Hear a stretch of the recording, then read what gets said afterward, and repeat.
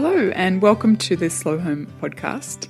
This is the podcast all about slow living in a fast world. My name is Brooke McAlary. My name is Ben McAlary and welcome to Season 6, the coronavirus season, some might say. Some might say that.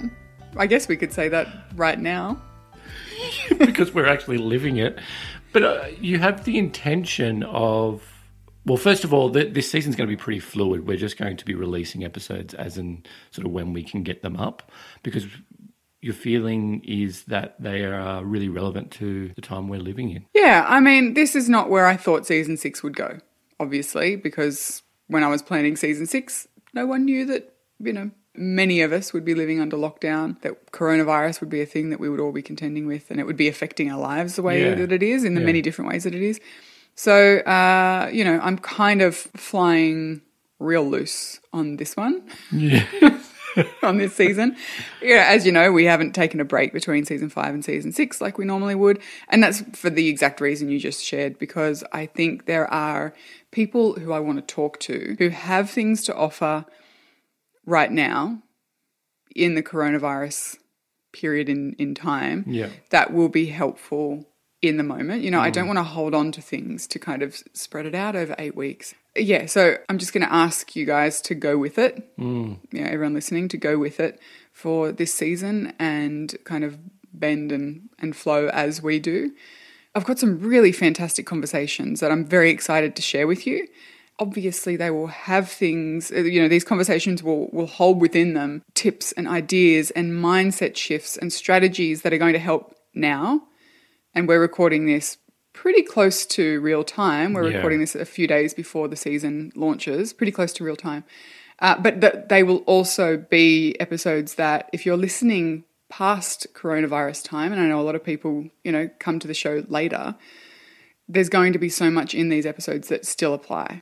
Today's episode, for example, is about productivity, working from home, how to create realistic expectations of ourselves, be it whether we're self-employed or, work for an organisation, or if we're the boss of an organisation. And this episode was a bit serendipitous too, because yes, you recorded this when coronavirus was an issue, but it wasn't like the global pandemic that it is now. Well, it wasn't affecting us in Australia as much. Yeah. We weren't locked down. So when did you record this specifically? It was sort of...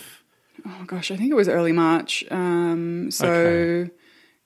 That's probably about right. So Louise Miller, my guest, the day that I spoke to her was the first day of lockdown in the UK. Okay, that's when stuff started to get real serious. Yeah. So, people were transitioning to working from home. I think there's probably, as we speak today, more people working from home or trying to figure out what that looks like. Plus, even if you're not working from home, the circumstances in which we're all working are vastly different to what they normally are. So there's probably going to be ideas in this episode for those of you who are still maybe working in an office, or I know some retailers are still open and all those sorts of places, that it will hopefully allow you to see this weird time through a lens of grace and compassion, which is something Louise talks about a lot. And I think that we all really need at the moment, because the expectations upon us are unprecedented. They are so strange. They are incredibly difficult and challenging for many people. So grace and compassion are really wonderful tools to pick up at this point in our lives and use broadly and liberally. Totally, yeah. And productivity is such a hot issue, a loaded issue during these times, because... Well, it is. You're right, it's never been a time like this in the world. People are trying to do BAU, business as usual stuff, but it's impossible. I don't think I'm far off the mark to say that the vast majority of people would find it impossible to be going business as usual, even if you already work from home, even if you have experience in homeschooling, even if lots of things. None of this is the same as what life was. But it's a theme that keeps on getting bandied around, is this, we're business as usual, like trying to placate people or trying to sort of soften the blow for a lot of people is like, no, we're just business as usual, trying to manage it. But it's impossible. Like, it is dead set impossible. It's not a thing that's happening. And so your discussion with Louise sort of tries to unpick that productivity, like as in what's the new normal for productivity. Yeah, it does. And Louise also is someone who champions this idea of slow productivity, which I love as an idea because I have basically a decade of understanding of what slow looks like and means. What she's discovered is the vast majority of people she pitches the idea of slow productivity to hate it because slow means it has negative connotations. You know, slow is lazy, slow is boring or dull or... Single tasking. Do you know what I mean? Like, that's what I immediately think of. Like, slow productivity is just a single task. That's what you think of because that's what you know it is. Yeah. A lot of people just hear slow and they think that it is the antithesis of what we're aiming for. See. You know, she and I kind of unpicked that and why it's going to take a bit of time for people to recognize that there is power in the idea of slowing down our efforts in productivity. I'm not sure whether people can hear it, but there's a dog barking contest going on in our neighbourhood at the moment. Yeah, I'd like to blame that on coronavirus, but it's got nothing to do with it. That's our dog dogs. Bark Fest. Dog Bark Fest to 2020. So before we get into the episode, did you want to mention where people can get in touch with Louise? I do. Yeah. So if you head over to bettylouonline.com, so BETTYLOU online.com, you will find out all about the lovely Louise, what she does in terms of her work as a productivity coach, I guess.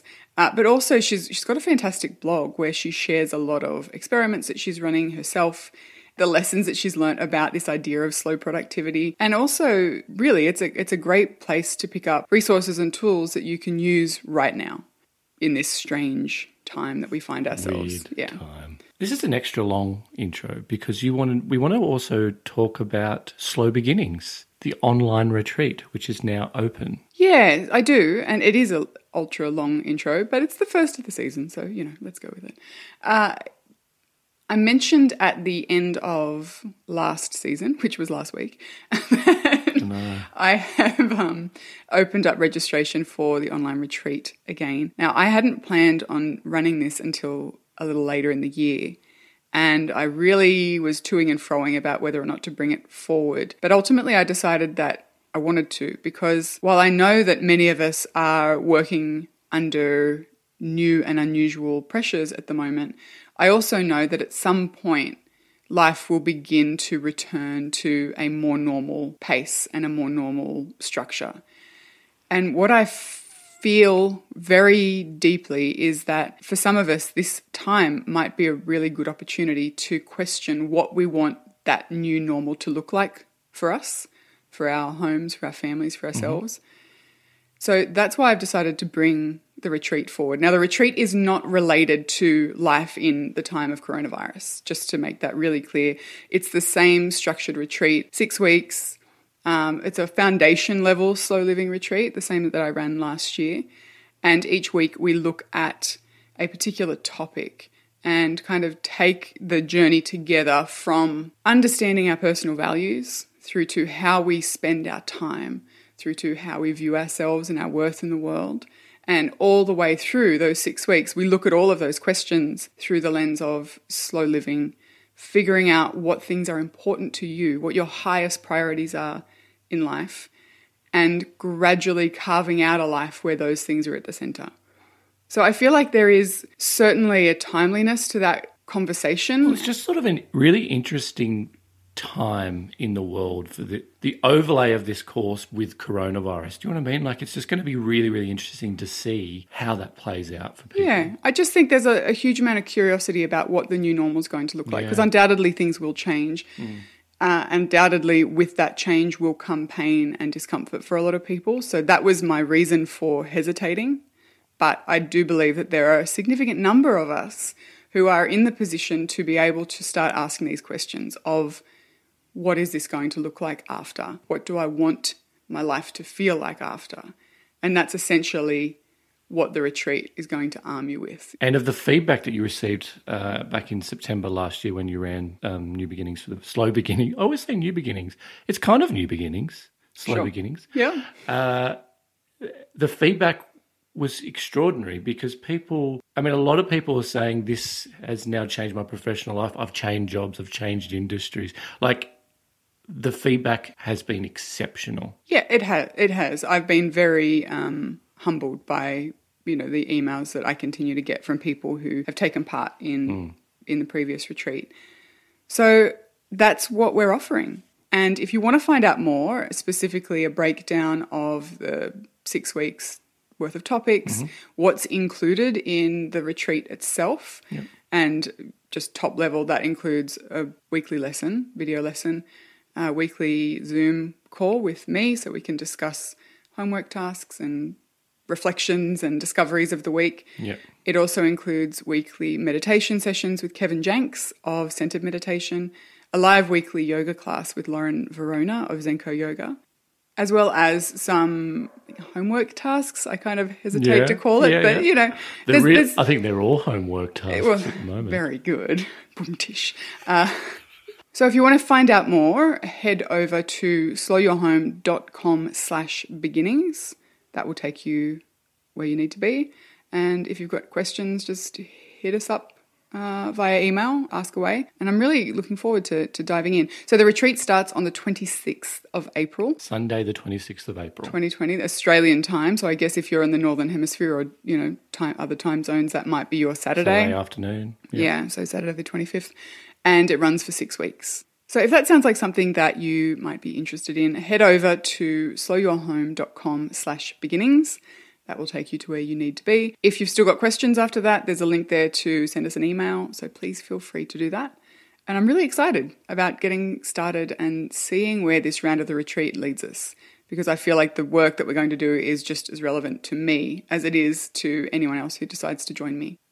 And with that, I really hope you enjoy my conversation with the lovely Louise Miller. For links to Louise's website and social media, as well as all the stuff that we speak about in today's episode, including the retreat, head to slowyourhome.com/season6 and you will find your way to all of those lovely links. Thanks, guys, and we will see you in the next episode. Louise, hello, how are you? Hi, Brooke. Yeah, I'm okay, thank you. Yeah. Well, I mean, best place to start because you and I were just chatting offline briefly, and I think it's important for all of these episodes that I'm recording at the moment to give a little context as to where things are at in this world that has changed so much over the last couple of months. We're recording this at the end of March. You're in the UK. I'm obviously in Australia, and you guys have just been locked down for the next little while, and we're heading that way over the next few days as well. This episode isn't necessarily going to all be about the current coronavirus crisis, but I think it's important to just give some shape to our conversation and to why my answer is also I'm okay, not that I'm awesome. Yes, strange times. Absolutely. Very strange times. Absolutely strange times. Now, I think that you're the perfect guest for right now because, as I said, a lot of people are being locked down, which means a lot of people are having to work from home, particularly and often around maybe kids or a partner or housemates or, not living in a place that's set up to work from home as a result of this crisis. And you work with people on, I'm going to say productivity, but I know that that's not the word that you would like to use. So in a nutshell, what do you help people with? I work with mainly small business owners, and I help them to kind of look at their vision, look at their goal and what it is that they're trying to achieve, and break that down into really manageable and actionable steps that are going to help them to stay focused on what's important to them, that's going to help them to feel really motivated, help them to celebrate the progress that they're making, all kind of with one eye on their vision for the future, but also about how they're enjoying their lives right now. So a lot of that is around getting really realistic about what's going on in their lives. And it's interesting, actually, because I talk a lot about what I see happen quite a lot, where people try and separate out their life from what they're doing in their business or their working life, try and put the two things in little compartments. And to me, that's always a bit of a mistake, because the two things don't exist in a vacuum. What's going on in our life is going to have an impact on our work and vice versa. And never has that been more true than what's going on right now. Absolutely. It's interesting times. And you're right. What I do is productivity. I still use that word, but I don't like it. I have yet to come up with a better word that I can use instead, though. So let's stick with productivity for now. It will do in a pinch then, I guess. Absolutely. Yeah, I think your point of the separation between work and life is a really interesting one. I've been thinking about it a lot lately. I posted on Instagram yesterday about how I think that with so many more people working from home, that barrier between work and life will inevitably be reduced, if not removed. You know, you've got people working with kids at home. You've got people working in less than ideal circumstances. And it's impossible for us to not view each other more as humans, more as whole human beings when we get glimpses of the rest of people's lives. And I understand that that would be very challenging for people, particularly if working from home is new to them. But I can't necessarily see it as a negative thing. I think that anything that allows us to be our whole selves in our work, in our homes, in our lives, in our families, in our communities is a positive thing. So for someone who maybe is listening to this and who is finding that reduction in the barrier between work and life difficult, have you got some suggestions on how to perhaps, maybe relax into it, or strategies for dealing with that discomfort? Yeah, there are a few kind of thoughts that I've had around that. And I think that the most important thing, that feels true right now at the time that we're having this conversation is that we don't make these adjustments perfectly overnight. This is a whole new normal for a lot of people. And we're not there yet, are we? People are still trying to figure that out. And it takes time. And it doesn't just take time for us to figure that out. It takes time for the organisations that we're working for, the people that we're here to support. It takes time for schools to figure out what this looks like if they're now having to try and support parents in homeschooling their kids. So everybody is going through this period of adjustment. And I think that's a really important thing to remember. Before we talk about anything else, is just to have a little bit of grace and a little bit of compassion, not just towards yourself, but towards the people that you're working with. Because the chances are, your employers are not going to get this right first time if you're employed. They're not used to working in this way either. So we're all kind of in this situation together. In terms of more kind of practical suggestions, I guess, boundaries obviously are something that we all need to be thinking about. And again, that's going to change, I would say, as we all kind of feel into what's working and what isn't. So as with everything, and you talk about this a lot as well, it's about experimentation, getting curious about what feels good and what doesn't. And I would say, particularly for people who have got kids at home and are having to adjust in that context. And I just also want to say at this point, I'm not in that situation. I'm not a parent, so I'm not an expert in this by any means. There are lots of people out there who I'm sure can offer support. And I know, Brooke, you've perhaps got some insights you can offer here. But it feels to me as though having a conversation as a family about how you're now going to structure your days feels like a really good thing to be doing. Yeah. And to be doing that regularly as things sort of shift and evolve. Have you got any sort of thoughts around that with I know you and Ben, when you were travelling, you were homeschooling the kids and all that kind of thing. Was there anything there that was working for you that you'd like to add? I think it's funny, actually, because what you've just suggested really goes back to a lot of your overarching work, like setting a vision and, being realistic about about your life and how your work is going to fit into it. I think that is key. So Ben and I, and we're only a couple of weeks into distance education again with the kids in this current situation. So we sat down with them the first week when we didn't really know what the extent of this was going to be, and it kind of explained that obviously Dad and I are going to have to work, at home while you guys are at home, and you're going to have to do school. And we sort of just plotted out the loosest of rhythms, based on when Ben and I best work, when we can do work that we really can't be interrupted for, and then when there's work that we can be interrupted for, and then what we knew of the kids' rhythm, when they're most energetic and engaged, when we think we're going to all be in that sweet spot of being able to help each other the most. And then the rest of the day, we sort of left to see what shook loose. But this week, which is the second week and probably the first week that I think we've really seriously thought about the length of time this situation might be in place, we're starting to kind of get more practical and specific about that. So I spoke to one of my sisters last night, actually, who has got 5 kids, and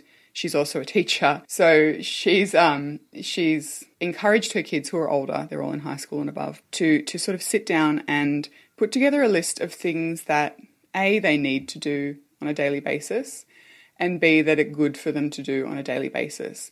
And they did that while she was at work yesterday. And she came home and they had this plan on the fridge, which basically said these are things that we can do. And it was cooking and helping with dinner and playing with the dog and cat. And then things we need to do every day. And that was things like a little bit of schoolwork, going to look different for each of them, tidying our rooms, cleaning up after ourselves, connecting with someone every day was on their need to do list. And then there's things that they want to do. And I think that kind of gives enough shape to what your day could entail without it being restrictive. And I guess my only very kind of consistent piece of advice for parents who find themselves in this situation is to not be too restrictive in your routine that you set out, because Ben and I tried that when we started distance ed with the kids in Canada.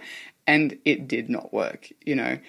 We're not school. We're doing some of what teachers do in school. We are not school. And in order for the kids to learn and to, move through this really tumultuous period, they need home to still feel like home. So it's sort of having fluidity, having a couple of things set in stone for your day, but being flexible about when they happen and what they look like as well. Yeah. I'm still trying to apply it in my own life. I think the tendency is to want to get control over this situation, and so here's a routine. In my experience, that's not working, particularly if I make it really strict. Yeah, it's interesting because I talk a lot about structure, but I think it's really important to hold that structure really loosely. Yes.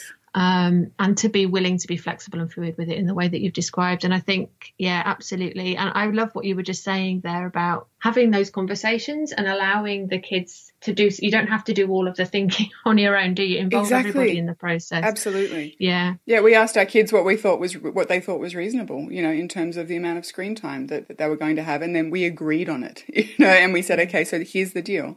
Do you agree on this? And they said yes. And we said yes. And then we're both on the same page. And when the inevitable pushback comes, we can say, but hang on, we agreed on this. That means you did as well. So I find that helps. And I think that the same kind of principle in a way could apply when it comes to having conversations, if you're an employee and you've got a boss, about checking expectations with them, because it's very easy for us to make assumptions about what's expected of us when things change. And if we actually don't take the time to check in with what's expected of us, we could well be holding ourselves to really high standards that are actually unrealistic, and nobody is expecting us at the moment to be kind of meeting that kind of standard, because this is not business as usual. And if we can let go of the feeling that we're going to be able to deliver what we would be able to deliver whilst we're in an office as to what we're going to be able to deliver whilst we're at home, whether or not you've got kids around. It's a different situation and a different environment, whether you're in that position or not. You're not going to be 100% productive. I mean, we never are. We're humans. We're not robots. Getting really clear about what you need and what your family need, and then having a conversation with your boss, with your clients, with whoever it is that you're working with, just to set out those new kind of expectations and to figure that out together. And again, that's going to be an ongoing conversation as you figure this stuff out. Yeah. What kind of questions can people ask themselves before they have that conversation with their boss about what we can drop off our regular to-do list for the time being? Yeah. To get some clarity. Yeah, I mean, you covered a little bit of this when you were speaking earlier. I've got my notes here, and I've kind of talked in a similar way about, what do you need? What do you need to get done? So it's like, what do you need to get done from a work point of view? What does your family need from you? And it's really important as well in this questioning to ask yourself, what do you need? Mm-hmm. It's not just about what your family needs and what your boss and your clients need. It's what do you need? Because you need to take care of yourself to get you through all of this as well. So those are the kind of bigger questions. In terms of looking at your to-do list, whenever I talk about to-do lists, I always start from the place of the vision and the goals and the intention. Mm-hmm. And that is something that right now, for a lot of people, is going to feel quite unclear and uncertain. So I think it can be helpful to go back and look at that again, figure out which bits of the intention and the goals that you thought you had 2 months ago, which need adjusting, what needs to be shifted, what needs to be changed to account for reality as it is right now. Because if you keep trying to meet the goals and the intentions that you had when life was very different, you're going to feel like you're failing. Mm-hmm. And that's no fun for anyone. So it can be really helpful just to lift yourself up for a moment and get really as clear as you can, given the uncertainty that we're facing right now as we're speaking, around, okay, what is it that I actually want to be doing? What do I need to be doing? And also to remember that there actually doesn't need to be a goal right now. It's okay to just go with the flow. It's okay to rest, and it's okay to just be.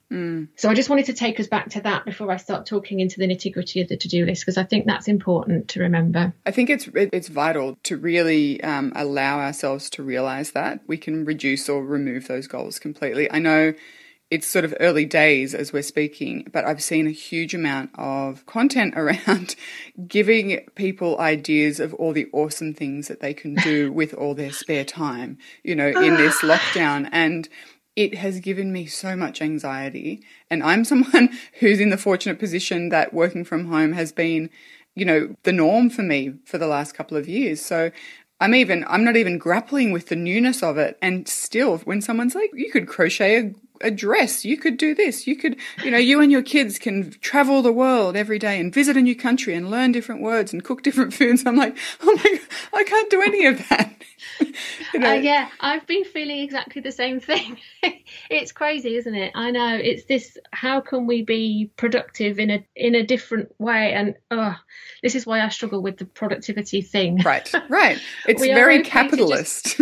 It really is. Yeah. And again, it's about proving that you've made the most of this situation. It's like, why? Yeah.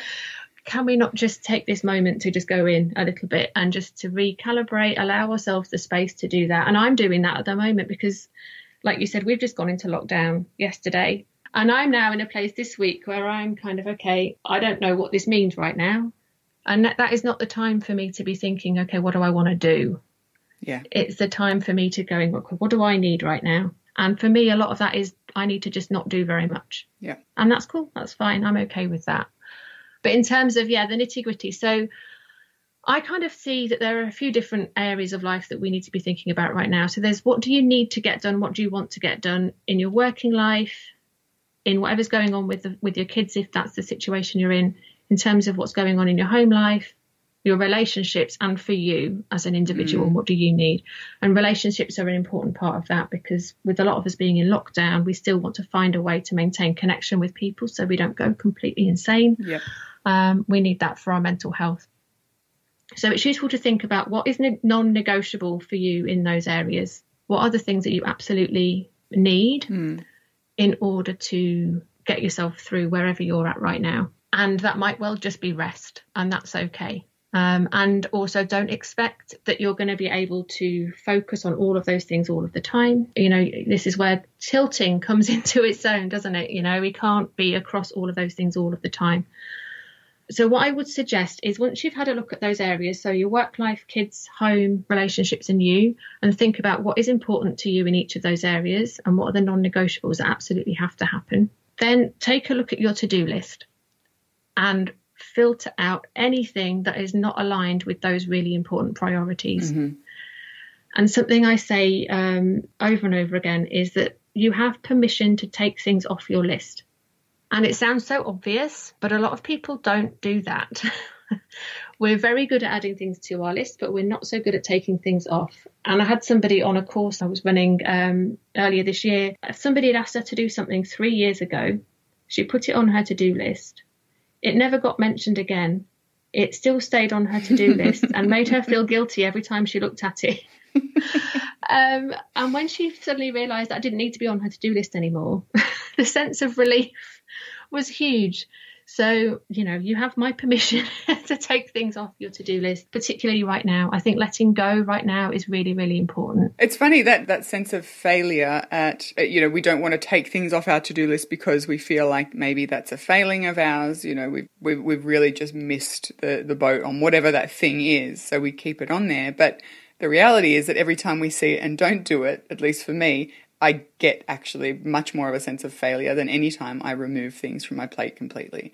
So it's maybe we're trying to do the right thing by keeping it on there. One day we'll get to it. But I feel like for my mental health, having something on my to-do list for a week or a month that I know I'm never going to actually do it's a horrible feeling. That's interesting too. I've heard a number of conversations recently about how people are recognizing through these lockdowns and, all these changes to our workday, our home lives, that so many of the things we thought were a necessity are proving to not be. You know, they're Absolutely. like a lot of the meetings that people found that they had to go to, they've discovered could actually be a brief phone call or perhaps an email. Or I think it's a really interesting time to do exactly what you're doing and really ask, what is a non-negotiable truly in my life? And I think that then requires some level of reflection on our personal values and priorities. Is that something that you would encourage people to, I mean, hard to do it at the moment, but even to start thinking about what those high values and high level priorities are in their lives and creating the list of non-negotiables based off that? Absolutely. Yeah, I think, that's absolutely what I would encourage people to do. And all of that is tied up with the vision and the goals and the intention. All of that is all part of the same exercise. The values are so, so important. Actually, when you get that clarity at that level, it becomes really obvious when you look at your to-do list which things are not aligned with that. And it becomes really clear which are the shoulds and the oughts and the things that were put there for a good reason a year ago. But you're a different person now. Life is very different now. It's okay. Yeah. You can take it off and it's absolutely fine. So, getting clear on the values is a really good way of starting with this. Absolutely. Yeah. So I want to pivot off into the phrase productivity again. You've done a lot of work on trying to come up with a phrase that better reflects what you're all about. And you sort of came up with this phrase, slow productivity. And I found it super interesting because I like it. I get it. I understand that what you're talking about with slow productivity is intention. It's not actual pace of work, kind of slow. But you had a really interesting response from people when you pitched that idea to them back a few months ago. What happened? So let me just first explain why I don't like the word productivity. So first of all, when I think about productivity, it makes me think of cogs in machines, makes me think of manufacturing and industry, input, output. It's very dehumanizing, I think, as a word. And we all evaluate and judge ourselves, don't we, based on how much we've achieved. Hopefully we're not doing that, but society is built in such a way that you can't blame people when that's what they're doing. We berate ourselves over what we haven't done. We have these expectations in place about what our output should be, and we measure ourselves against that when we're thinking about productivity. And I don't like any of that. Putting the word slow in front of it feels very appealing to me. Yeah, it softens it in some way. And I've been living in this kind of bubble of slow living, if you like. So I've been immersing myself in the slow living kind of thinking and world for the last 5 years. So for me, I understand slow meaning intentional. And to me, I feel like really describes my definition of productivity, which is about not pushing to do more in less time. It's about really connecting in with our vision, figuring out what's important to us, which takes us back to the values and the vision conversation. And it's about getting important things done, the things that are important to us, getting those things done with as much ease as we can so that we can create the space for the things that we love. So like the traditional sense of productivity is head down, nose to grindstone, keep your head down and hope that you're going to get there at some point.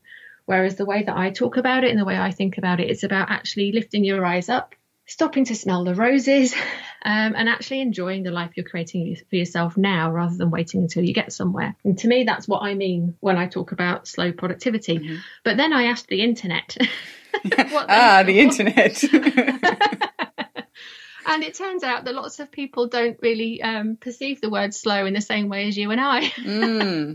And I wrote a blog shortly after asking the question, what people thought when they saw the phrase slow productivity. I wrote a blog, and at that point, the overwhelming majority of the responses that I'd got had a really negative reaction. So, people were saying things like that the word slow puts a bit of a downer on it. Right. Slow gives me a feeling that productivity is inefficient, somebody said. Somebody else said it makes them feel they would be behind, disorganized, missed deadlines, panic, ineffective. So that was fun. Yeah, isn't that great? Isn't that always such a great feeling when you're like, here, I've summed it up so nicely in this phrase, and then crickets, or even worse, angry emails and responses. I find that fascinating because I've come across much the same as I've spoken about slow. I sometimes forget that people hear the word slow and they have no no understanding of any of the context of that, you know.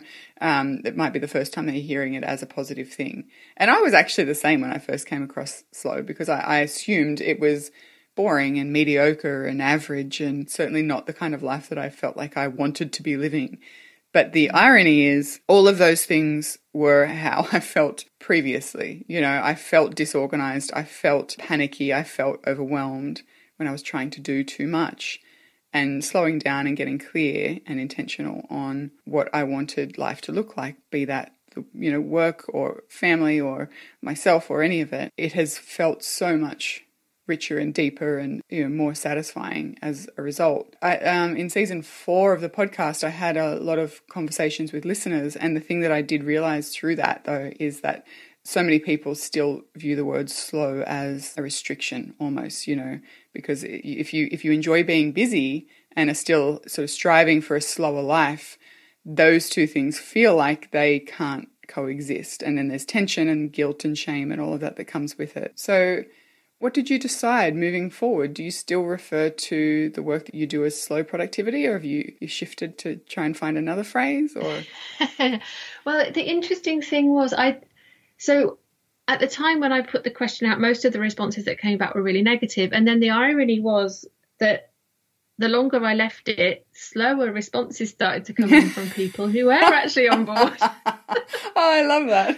I know, it really made me smile. I thought that was just perfect. It is. But what I noticed, I was looking back at all of the responses recently, and a lot of people were on board with.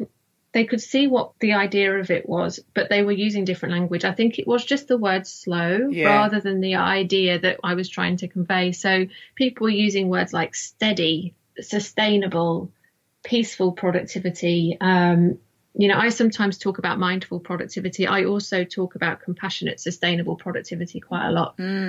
So I don't think it's that people are not on board with the idea of what I'm trying to do. It's more, maybe slow isn't the right, it's just not the right word. And that's okay. You know, that's fine. As long as I'm able to help people to get out of the hamster wheel that I was stuck on that led me to burnout. You know, I don't want that for other people, and showing people that there is another way is what I'm here to try and do. So whether that involves the word slow or not really doesn't matter. No, you don't want to get caught up on that either, do you? Because I think that then takes your energy and your attention away from the work that you're doing. And I think the work that you're doing is obviously far more important than a word. I love those words, those alternatives that people were using though, you know, steady and compassionate and sustainable. They're really, and peaceful. They're really beautiful words that I think you're right. There is obviously a lot more understanding about what we mean when we say steady or what we mean when we say sustainable. I encouraged people back in season 4 to choose a different word if slow wasn't working for them. And a lot of people landed on intention, you know, or attention as well. And I think it all comes back to learning how to sharpen our focus by figuring out what is important to us and then putting those things at the center of our lives over time. I've had some really interesting conversations over the last month about pace. I've really noticed my little radar's been going off because I've noticed a lot of people saying they want to be doing things more quickly. And I find that so interesting. And I will always, like I say, my radar goes off and I sort of say, gently question them on that. And there's this real sense that I'm seeing a lot where people are feeling things are taking them too long. Tasks are taking too long. And there's a real difference between something that's taking a long time because you're not focusing. You're scrolling Instagram and sorting out your sock drawer and checking your email. And there's things taking a long time because that's how long things take. Obviously, we need to watch out for perfectionism in that. But I just think those of us who have a business, we're in a really unique position where we get to review how our business is set up so that it allows us to work at a pace which is really comfortable for us. And for some people, that is going to be fast paced, and that's okay if that feels good to you. And if you've got some space built in so that you can kind of rest and recover and rejuvenate from that. But for other people, you know, we've got the opportunity to create a spacious and expansive kind of way of doing things rather than this feeling like we need to be going quicker all the time and just building something for ourselves that makes us feel really stressed and pressured. So I feel really strongly about that as well, and just trying to make sure that people are not fighting against their own natural pace. And I had a beautiful conversation with somebody who said, she said to me, I've decided I want to radically accept and welcome my own pace. And I nearly jumped up in the air when she said that. I was just like, yes, that's what we should all be doing. Yeah, I think there's some power in that. That idea of radical acceptance of sort of right-pacedness. You know, Carl Honore speaks of things being right-paced. And you're absolutely right. That is entirely an individual thing. I know for me, I've always felt a tension between the fact that when I'm working, I do like to sit down and I like to work through what I'm doing at a reasonably fast pace. But I do that, because that works for me, or it did work for me up until a few weeks ago. Things are looking quite different at the moment. But also because for me, part of what slow living is and what it has taught me about myself is that I really value having time to do things like get out into the garden every day and like exercising and like, you know, having sort of time when the kids get home to spend with them and help them with their homework and have afternoon tea. So it's sort of a much bigger kind of question as well, isn't it? It's how does that idea of working fast fit in with, or working at whatever pace, you know, you want to fit in with the rest of your life, which kind of circles back so beautifully to what you first said about not allowing those barriers to keep us sort of stuck in these silos of different parts of our lives where there's no crossover. You know, I think what we choose to do at work or what we choose to do at home, they have an impact directly or indirectly on all other parts of our lives. And that's okay, because we're an entire whole human being. Absolutely. And I think what we're going through right now is going to be very interesting to see how, you know, how everything adjusts to allow for that, because it's going to have to be. It's going to have to. People can't work from home with their kids at home and still expect to be able to do things in the same way. Things need to shift. So it's going to be really fascinating to see how all of that pans out. And as I said at the very beginning, you know, as people are going through that, I think they need to go through it with compassion and with grace and with flexibility. Yes. Not expecting to get it right first time, and knowing that what works this week, next week, might not work in a month. And that's okay. Keep tweaking and adjusting. Yeah, I'd also encourage anyone who has employees or is a manager or to extend that to yourselves, because I can only imagine that if you were responsible for the output of a team during this time, or, you know, you're managing a department, I can imagine people will be internalizing a huge amount of pressure as well. So, you know, this doesn't just apply to people who are running their own race. It doesn't just apply, you know, to people who have their own business. I think this is absolutely applicable to everyone at all levels of all companies and organizations who are trying to make it work. So I think that echoes what you said at the beginning. As, you know, an employee, don't assume that the expectations are coming from above, because everyone, your boss, their boss's boss, is grappling with this, you know. Yeah. And I think that bringing humanity back to the way that we communicate and bringing down those barriers, at least somewhat, is going to help us all recognise that. The CEO still has her own stuff to deal with. She may have kids at home. She's living in the same world as everyone else and is grappling with it. And I think that humanity and compassion is so key at the moment. Yeah, absolutely. So before we wrap up, I think one of the things in a very practical sense that maybe people who are working from home for the first time could be struggling with is how to switch off from work at the end of the day or whenever it is that you're able to finish up. Like, do you have any strategies for kind of just drawing a line in the sand and saying, no more for today? Yes, I do. Absolutely. So, and again, this might require a bit of experimentation as we all figure out how all of this is going to work in practice. But a really key thing is to get some kind of sense about what time it is that you actually want to stop working. So decide on an end time, and then do something, set a reminder, say half an hour before that time. You might need longer than that as you're kind of getting used to all of this, but a sort of reminder to allow yourself to start to wind down. So you've got your timer going off half an hour, say, before you're wanting to finish your work for the day. And then I would say, you know, begin to wrap up whatever it is that you're working on. Don't expect that you're going to get it finished. Something that I was thinking about when I was thinking about this earlier. When I used to work in an office, I used to be able to walk home from work. When I could walk home from work, I would inevitably stay at my desk for longer because I'd be going, oh, let me just do this and let me just do that. When we then moved further away and I needed to catch a bus, I had to finish when I had to finish, because if I didn't get out the door, I was going to miss the bus. So let's all pretend we've got a bus to catch. See what we can do to just, try and really honour that end time as best you can. Obviously, everyone's work situation is different, so take what works for you from this. So yeah, wrap up what you're doing. I would really encourage you, if you can, to get into the habit of trying to close documents that you're working on, close the tabs in your browser, close all of that clutter down. Next thing to do once you've done that is to just think about what you're going to do tomorrow. So try and plan for your day tomorrow. No more than 3 priorities is my advice. 3 main priorities for the day that will really keep you focused and give you a really strong anchor to come back to during that day if you start to feel blown off course. And if you do that the night before, when you sit down to work in the morning, you've already got clear in your mind, this is what I need to do today. And you're doing that on your own agenda. So it's really important. So you've got your 3 things that you want to do tomorrow. The next thing I suggest you do is to write yourself a little to-do list. So what have you actually achieved today? I love that. Yeah. Do yourself your little to-do list and do some little, do some kind of celebration. And this could be a really nice thing to do actually as well with your kids, with your family. You could share that over dinner. And there are always things to celebrate, even on a really bad day. Your celebration could be, do you know what? I needed to rest. I allowed myself to sit and do nothing. That's a celebration, if you ask me, because you're giving yourself what you need. And just to throw this in there as well, there's a statistic that I love and will quote as often as I'm allowed, which is that a brain in a positive state is 31% more productive than a brain in a stressed, neutral or negative state. Wow. So I know.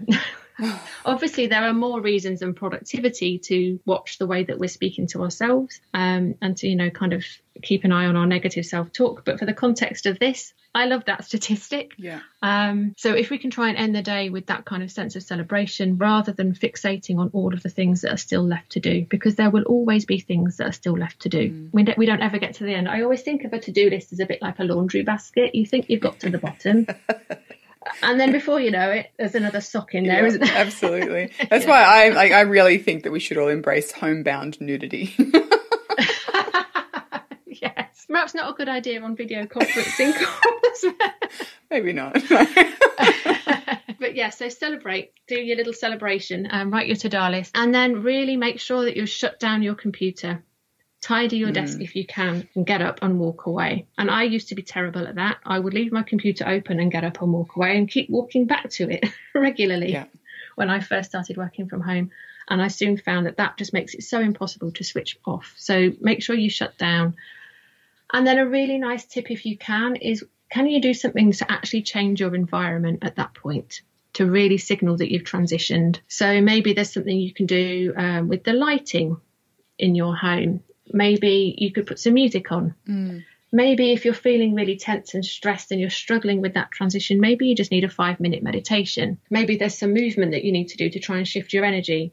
So once you've shut down and walked away, what can you do with the space that you're in to really signal that transition? And what do you need physically and mentally to allow you into that kind of next stage of your evening? Like a buffer zone, sort of that transition zone, allowing yourself the opportunity to move your attention from where you were to where you're going. Yeah, because we're losing, people are losing that commute. Yeah, where we get absolutely. the opportunity to do that. Yep. Yeah, and I think that's why having that kind of wind down process is a really strong signal that you're now winding down. And I mean, this might form part of the conversation that you're having with your family around what your days are going to look like. Just being really clear with each other that you don't just flick a switch and then all of a sudden you're in a different mode. There does need to be that kind of grace and buffer, as you've said. And people might need to go and take themselves off and sit in a room for 5 minutes quietly before they re-enter the family, I think that's really, really important advice, particularly, for all of us, but particularly for those who usually do have that commute or that, that time in between. I know when Ben used to work in the city, he used to view the train trip as an extension of his office hours, and he would work on the train. And then he started having, health problems and panic attacks and things. And the doctor's first suggestion was to no longer do that. Give yourself the opportunity to transition your brain and your body and your nervous system away from how it was operating in the office to allow yourself really to reset for, the family time. That was one of the most transformative changes that he's made actually while he was working out of home. So I I love the idea actually of just changing something in the environment of your home, whether that is your own physical energy by moving or meditating or putting on music. I had never thought about it before, but I do that myself a lot when it sort of signifies a coming together at the end of the day or a family sort of time, or it just really does shift the whole vibe of the home if I put on a record or something like that. So that's really lovely. Yeah. And it doesn't have to be complicated. No. Keep it simple. And over time, you will figure out what works and you'll create these little mini rituals for yourself. And I didn't get to say this earlier. I think it's really important as well to talk about breaks during the day. So how do you encourage people, or what strategies or tools do you put in place for people to ensure they're getting enough breaks? Yeah. And I know days can run away with people when they're working from home. All of a sudden you've got no colleagues to speak to, there's no distractions, before you know it the day's gone and you've not moved. So setting a timer can be really helpful, maybe every hour or so. I think what's also really helpful is to actually decide what you're going to do with your breaks, rather than thinking I need a break, what am I going to do? And then inevitably you end up on Instagram scrolling, which isn't giving you the rest and the replenishment that you need. So some examples of what I do on my breaks: I might decide I'm going to go and fold some washing, put away some dishes. I might sit quietly with a cup of tea. I might do a 5-minute meditation. I might go out in the garden and do some hula hooping. I might do some juggling. I want to come to your house. That sounds fun. Well, part of that was the hula hooping thing came about because I wanted a transition from working from one client to the next, rather than everything, as we were talking before, having that buffer from one thing to the next. And for me, I was like, when I finish this thing, I'm going to go and hula hoop before I start the next thing. So that might be another thing that people could do. I like that. To factor in breaks and movement and transition time all in one hit. And fun. Like what you've described is playful, and I'm researching play a lot at the moment, writing my book, and playfulness for adults is so vitally important to not only our mental health but our physical health as well. So you're kind of ticking loads of boxes with those options. I like that. You could, if it works for you and for the kids, if you've got kids around, you can involve your kids in your breaks. Do something fun with them for 10 minutes, So, I think it's important. Set a timer just to remind yourself, because it is very easy for time to run away with you. Have an idea of the sorts of things that you would want to do on your break, and then you can just see what you feel like doing, because that will prevent you from just going down the social media rabbit hole. And another just sort of practical thing, if you're using a shared calendar with other people who are able to book stuff into your calendar, I would really recommend blocking time out for yourself for breaks, so that you don't end up booked up to the eyeballs and all of a sudden you've got no lunch break. So that's just a really practical one. And obviously, if you can get outside safely with what's going on at the moment, then that is always a good thing too. Yeah, absolutely. Get a couple of lungfuls of fresh air. If you can, yes. I know. Yeah, I think that's a beautiful way to wrap up, actually. I feel like you and I could chat for a lot longer about all of this, but I think that what you've offered today was so many practical tools and strategies, but also permission. You've given me permission, you've given hopefully people listening permission to just reduce the level of expectation that we're all carrying around, particularly at this point in time when things are so uncertain. So Louise, I want to thank you so much for today, for showing up, fully turning up as well. I know that can be difficult at the moment. My brain's probably not firing on all cylinders because there's so many things to kind of take in. So I appreciate it beyond words. And I'd really recommend anybody listening to go and check out Louise's website, which is bettylouonline.com. Lou is L-O-U. And I will include a link to that in the show notes over on the website too. But there's lots and lots of practical advice over there as well. And thank you. It's been phenomenal. Oh, thank you so much for having me, Brooke. It's been really good fun chatting with you. It's been a pleasure. Thanks, Louise.